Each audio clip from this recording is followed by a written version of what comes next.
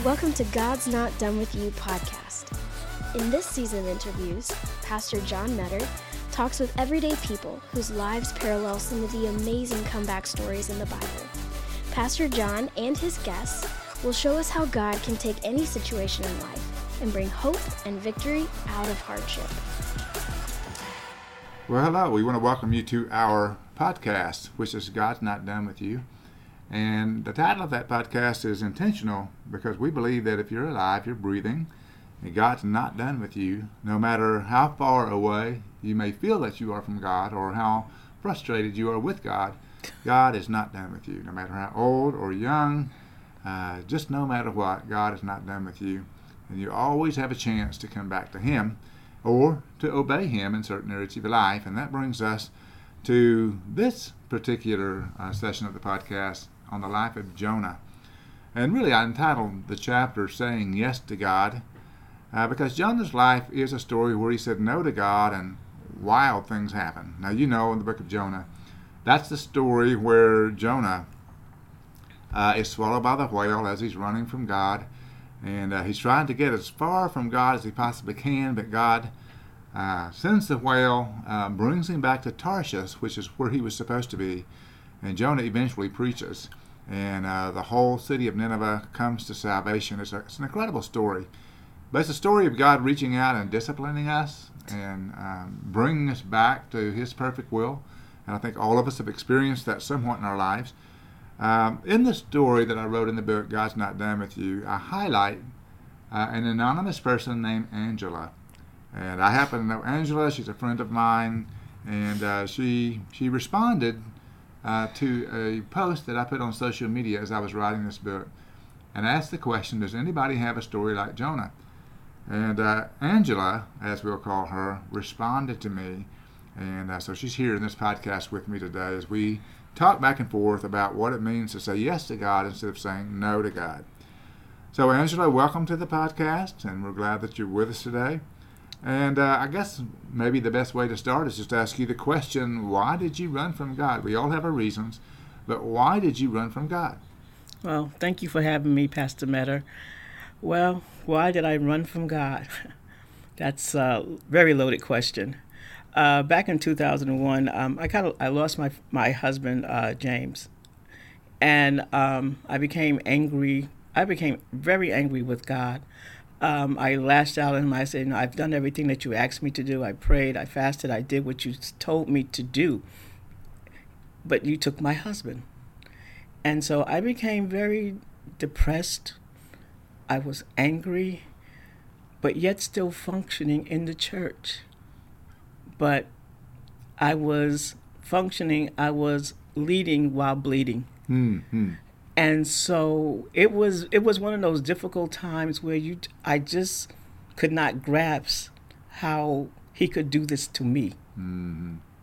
And so, like Jonah, I ran. Wow. So it's possible for someone to be hurting and angry at God, possible for them to be upset at what circumstances have happened and still put on the face. Yes. On Sunday morning or Yes. whenever it is, and make people think you're doing okay. Right. Carry out the motions externally while inside you're hurting, you're bleeding, maybe even rebelling. Is that what you were doing? Yes, that is so. You hit it right on the head. I was functioning. I was the president of the altar workers in my old church. Wow. And so having that title, altar, I worked the altar, and I was in charge of a few people, but my heart was not there. And I was just like you said, I was just going through the motion. And the thing is that I had difficulty with, it was like everyone in the church, it's like I disappeared before them. So I really had no one to turn to except for one lady, and that was my spiritual mother. Okay. So before we talk about her conversation with you, I want you to get a little bit more into what was it like to be in disobedience. For Jonah, it was, he got on the ship and went down to the sea, and a wind was blowing across the sea. God sent the wind and storm. Everybody was miserable with Jonah, and they were jettisoning the cargo. They were doing everything they could to make the ship stay afloat, but Jonah said, no, it's me, throw me in the water. Right.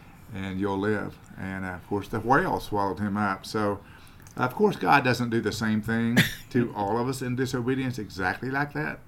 But what was it like for you to be in disobedience? For me to be in disobedience, it was like I started doing things that I normally would not do. I started hanging out with people that I would generally wouldn't hang out with.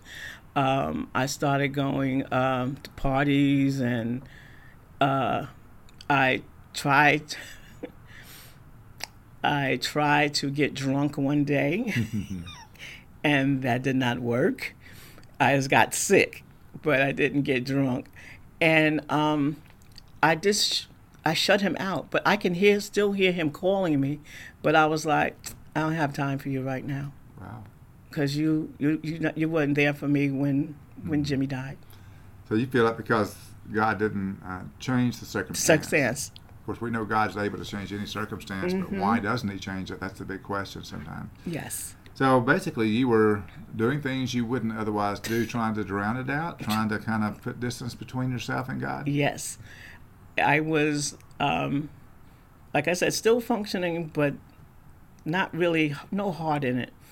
And, I stopped reading the Word, stopped praying, stopped fasting. All those things that I used to do that brought me close to Him, I was like, I gave it up. I said, it ain't nothing. There's nothing to this. Wow. So you just began to discredit, basically, Christianity for a little while. Yes. I mean, even though you knew that Jesus had died on the cross, giving you eternal life, you knew all that. And you were committed to Him at one point, but then after this happened, you just really were in a season of dryness and separation. Right. It's like being in a desert. Yeah.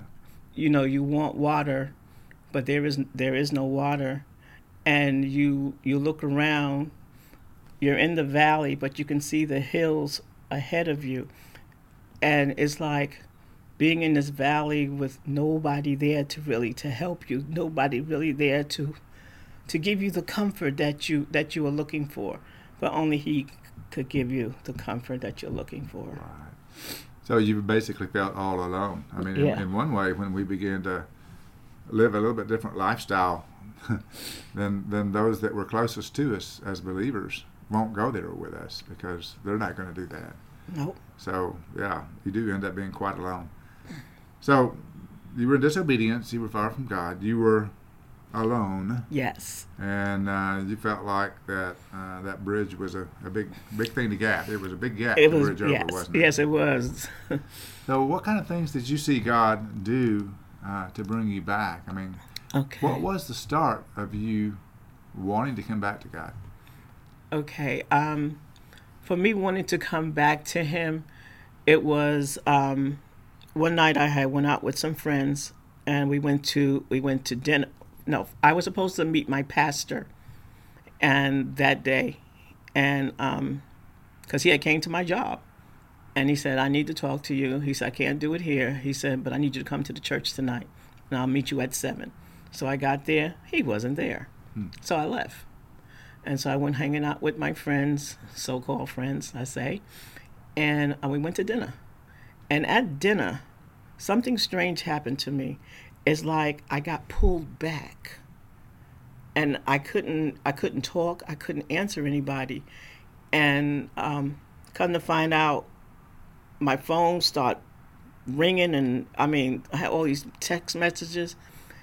My church had went in prayer for me that night. My pastor had called a prayer meeting that night for me. Wow. And it was one of the strangest, like I said, one of the strangest things. And then the next day, I ran into a young lady. Her name is T. We had lunch because she went to the church, and, we had lunch together. And she said, God has anointed you for the comeback. And those words echoed through my spirit. And then I spoke to my spiritual mom, and I told her, I said, I can't do this anymore. I hate him. She said, do you really? And so I got down on my knees, and I started praying. And then I just lashed out at God. Just laid it all out, fury. And when I finished, I said, but you're still God. You're still able. Mm-hmm. and you still love me. All true. And my spiritual mom, she just sat there and she said, "Are you done?" Well, when I hear you talk, I hear and I actually see the invisible hand of God.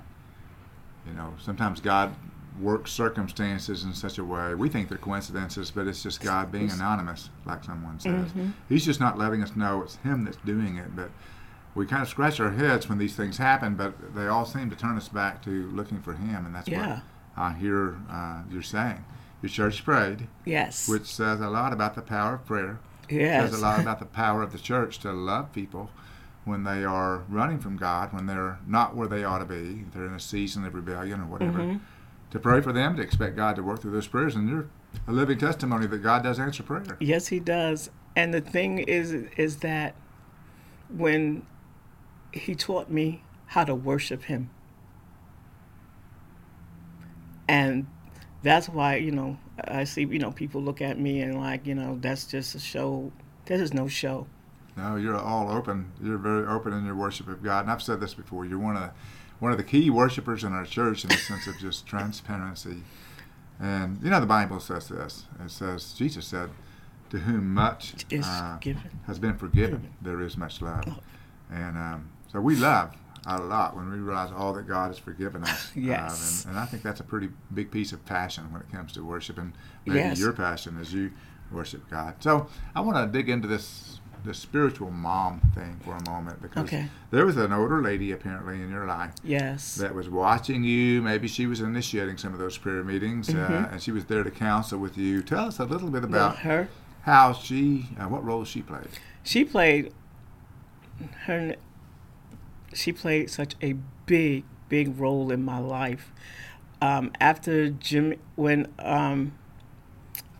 before my mom passed away, my mom had came to our church, and she made her way over to us, and she said, "I love your daughter." And my mom says, "Well, I'm giving her to you." Then after that, my mom passed away. And so from that day, her and I, we meshed. And there was a time when I did run to the altar, and I was there, and I clung onto the altar, and she is another mother of the church that came over to me, and she said, no. She said, "I got this." And she sat there with me while I did the ugly cry. I could call her about anything. Right. And, she'll give me spirit. First she'll chew me out and say, "You ain't doing what you're supposed to be doing." And then she'll give me spiritual wisdom. And that's what I seek now is, it's just spiritual wisdom, because the Bible tells us that the older are supposed to teach the younger. That's right. And not just to be good housewives and things like that, but you also have to be somebody who has to import into your spirit. Right. And so that's the only way that we grow. It's like we're like a seed. First, the foul ground is broken up. Then the seed is planted, and then someone then she watered me. Yeah, they nurture it. And God gets the increase. Yeah, so that's what your spiritual mom did for you. Yes. She was there. She was prayed there for you. Yes. She watered the seed that God had planted in your heart. That's a big deal. So that says a lot to older men and older women who look towards the younger men and younger women who may be hurting in some way, and they realize they have a big role to play. And we do. This woman had a big role to play in your life. Yes, and on February 21st of this year, the Lord took her home. Wow. So apparently God worked a big ministry to you through her life. Through her life. She probably heard, "Well done, good." Yes.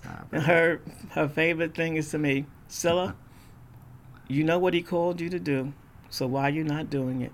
Oh, yeah. And that was her thing. That was good. Well, Angela, I love that. I love that story. I think it has a lot of application for a lot of people. So what would you say today, just in brief statements of advice, of counsel, what would you advice would you give to those who are running from God today? Now, they may not be running like Jonah did. They may not be on the other side of the sea there, swimming by themselves in that stormy sea the way Jonah was before he was swallowed by the whale, but they've started to turn away from God. They've started to be disenchanted with God, disengaged with Him, what would you say to them that are running from God? Wow. You can run, but you can't hide. Even like myself, Jonah, we both ran and we thought that we were hiding from God. But one thing about it is God has called you by name. He has chosen you for such a time as this. You can't, whatever, there's some things you may say, well, I've done this, I've done that. God is a forgiving God. He is a loving God.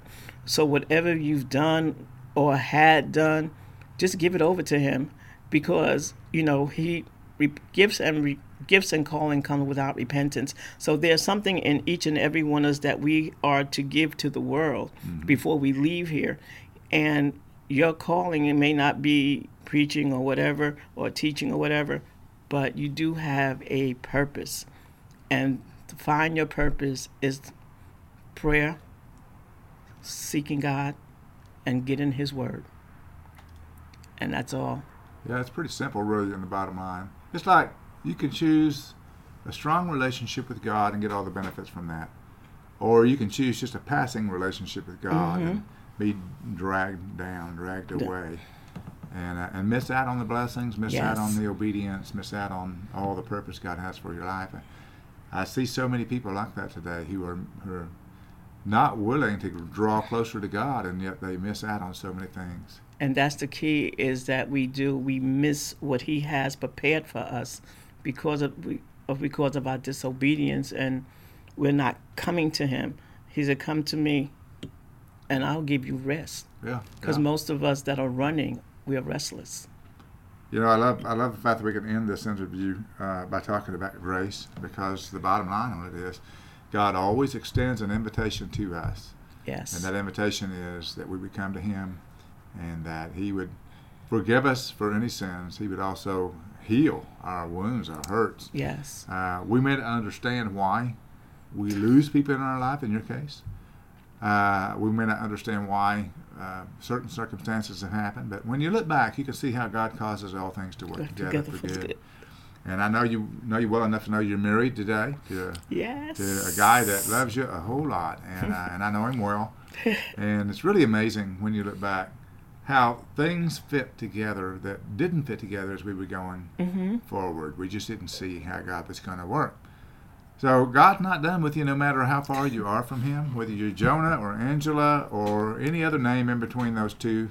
God's not done. Come back to Him and watch how He works in supernatural ways. Amen. I want you to remember the title of this book, God's Not Done With You. I want you to keep in mind that that's a personal statement to you as well. And Angela, thank you for coming on the podcast and letting us know what it feels like to be a Jonah for a certain season of life. We're going to pray together. Yes. We'll close our podcast. Dear Lord Jesus, we thank you for the stories and the testimonies of those that have come back. We don't get benefit of that in the book of Jonah. We don't ever know how he ends his ongoing argument with God.